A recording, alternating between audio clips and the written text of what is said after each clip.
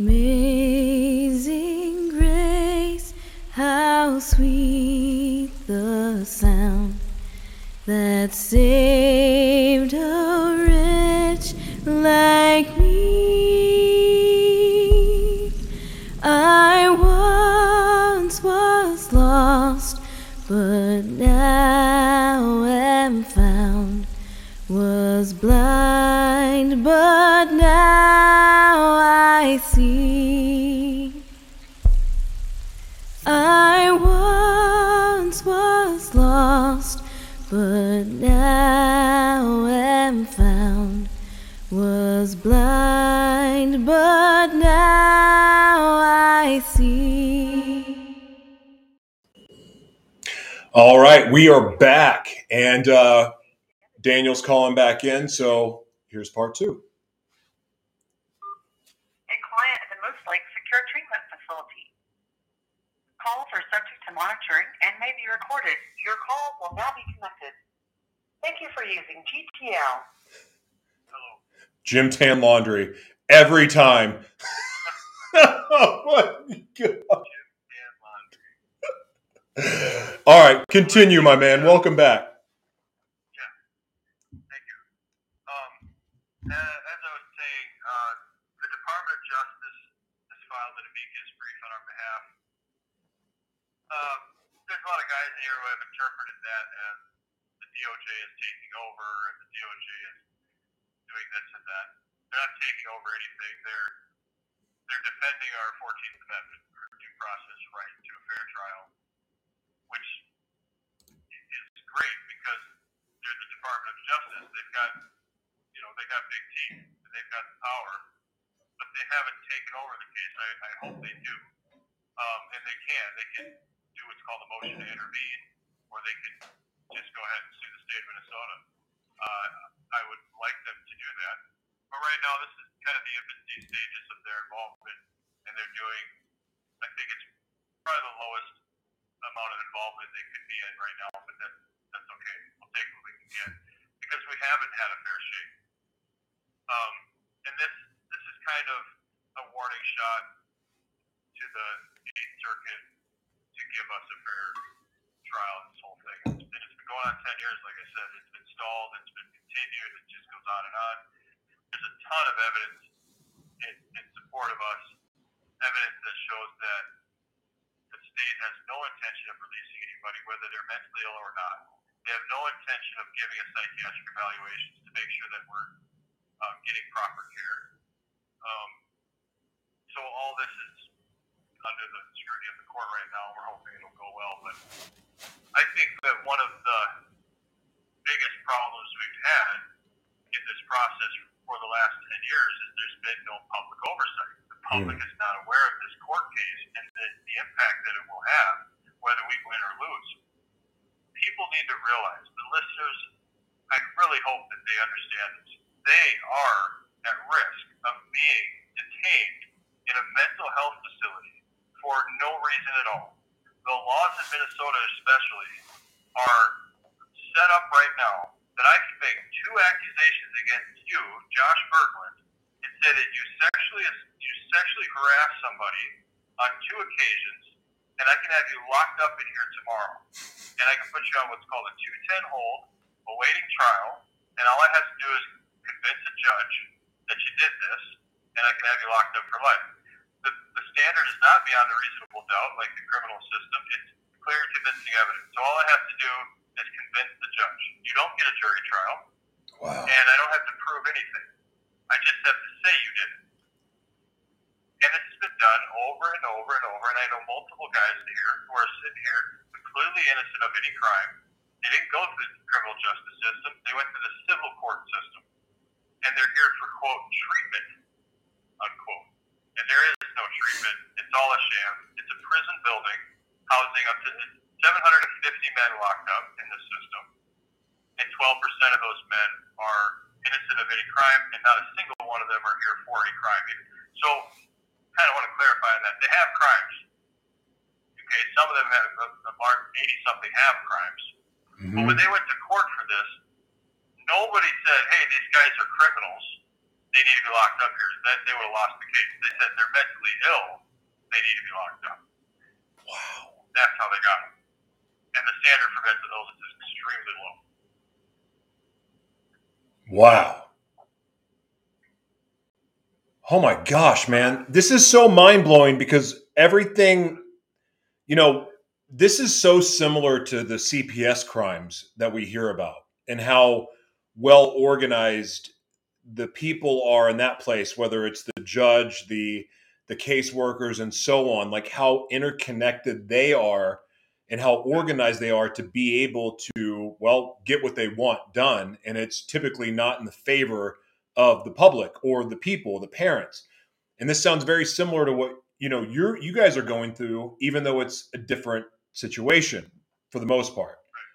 It's troubling. And then of course we have all the other people, the elite and the ruling class in this country and around the world, that are doing the very things and worse that the people there where you are accused of. And it's so disgusting to me. And the thing that I like about you a lot, Daniel, is that you didn't say, well, I'm innocent.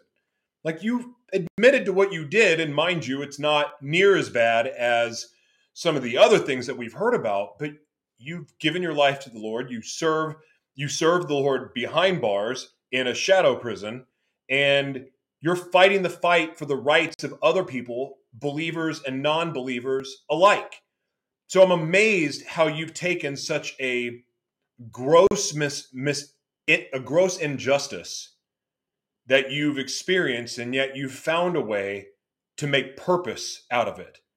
And I think it's really, really beautiful, and it's very, very powerful. So I want to commend you for that, because that can't be easy for you. I'm glad you said that, and thank you. It is easy, though, and I'll tell you why. When I was second grade, I broke 16 windows out of a warehouse that we lived next to, and I got caught, and I went to court, and the judge, I was like, I don't know, 9, 10, how old is a second grader or something like that, and the judge, I'll never forget it, Paul Nelson, Lackawanna County, Ortonville, Minnesota, he looks at my dad and he says, well, Mr. Wilson, what do you want us to do with your son? And my dad, without hesitating, said, throw the book at him. What can you do? Do it. That's what he said to him. And I didn't have any problem with that. My dad taught me the hard way, but he taught me, if you're gonna be a criminal, you're gonna do the crime, you're gonna do the time. If that's how you want to live your life, then you have a choice to live your life like that. And I respected that. And I made bad choices, but I made choices with an understanding that I'm gonna have to pay the consequences for those choices. Sure. So when I eventually went to prison for 4th-degree criminal sexual conduct for grabbing a 9-year-old girl's butt without her consent, or there's no consent for that, excuse me, but I was drunk and I did something stupid. Yeah. When I got caught and I went to prison for it, I didn't cause a fuss about it. I didn't appeal it. I didn't complain about it. I did my time, and that was it. I've never fought the system just to fight the system. I only fought the system when I was right and the system was wrong, and this is that time. This is absolutely wrong. It's un-American. It's immoral. And I'll fight it until it's over. And if I commit a crime, I'll do the time for it. I have no problem with that. This I got a problem. Yeah. And I want to add something to this. I know I tend to go on and on, so interrupt me if you need to. I want to touch on something that Russ and I hope you guys get to talk to Russ here soon. He's on a visit, and he plans on calling you a little later. And then you guys can kind of see his perspective of this. But I want to point something out that's a little bit different than what I've talked about before. So this whole system falls under what's called the Minnesota Commitment and Treatment Act, which is codified at Minnesota Statute 253D. And it's Minnesota's version of what is known nationally as sexually violent predator laws, or SVP laws. There are 20 other states, including Minnesota, that have SVP laws. The American Psychiatric Association is vigorously opposed to these laws for the reasons I've stated. They're not psychiatrically sound. They're locking up people who are not sex offenders, and they're locking up people who are not mentally ill. The 30 states that don't have these laws actually have lower rates of sexual violence in those states. So there's this argument out there that we know this is illegal, but is it protecting the public? That's what people want to know. The answer is absolutely not.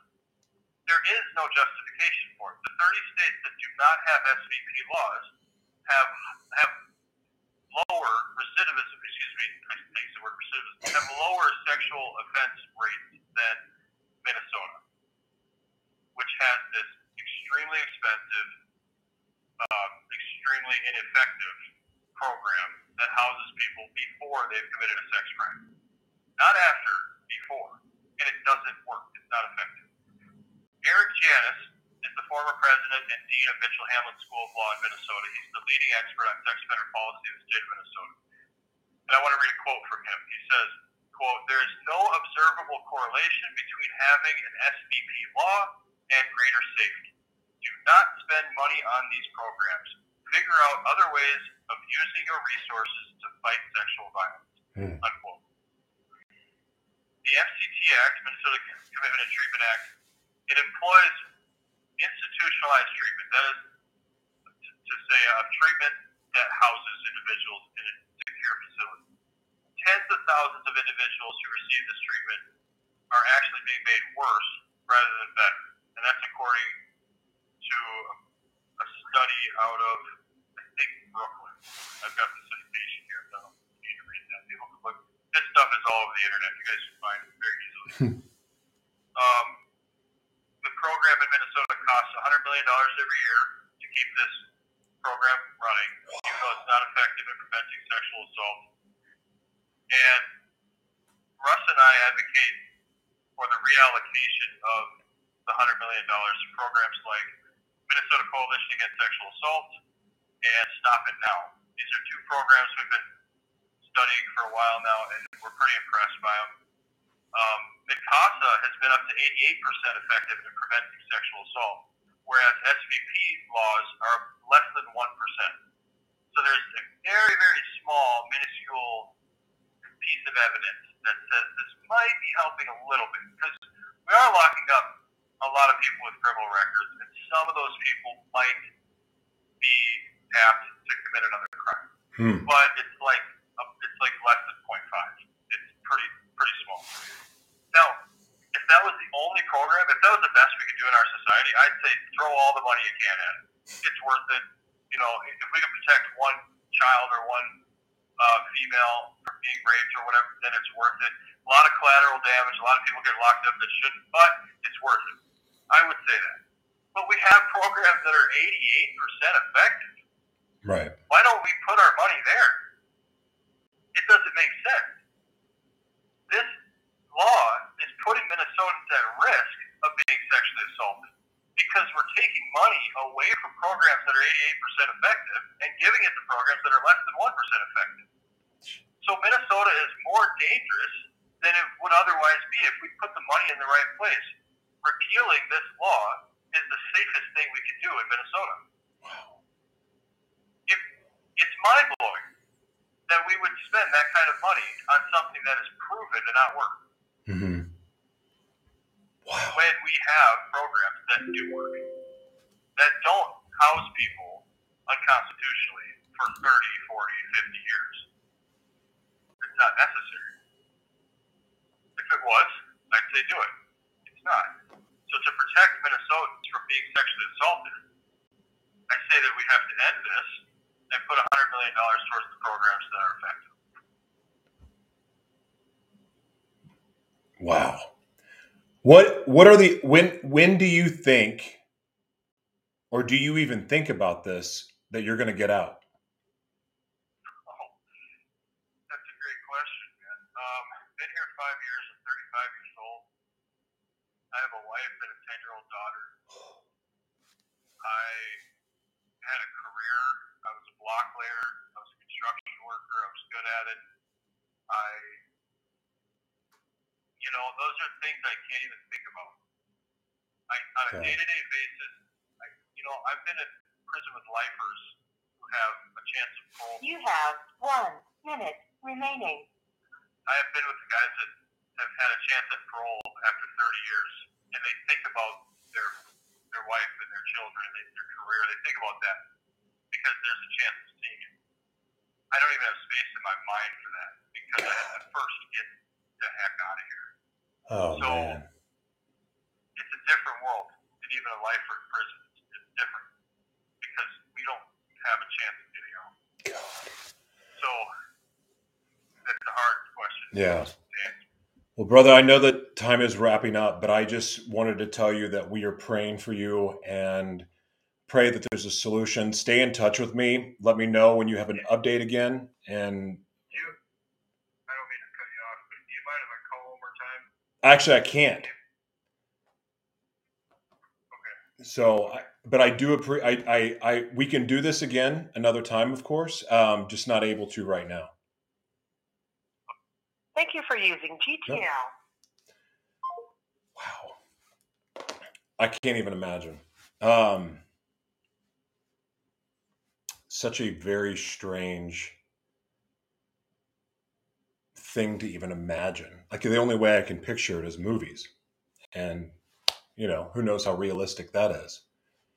I would like to ask, because whether this is the first time you've heard any of Daniel's story or you've seen the other two broadcasts that go into more depth of what's going on, pray for him, please, because I can't imagine what he's going through. I always think of Shawshank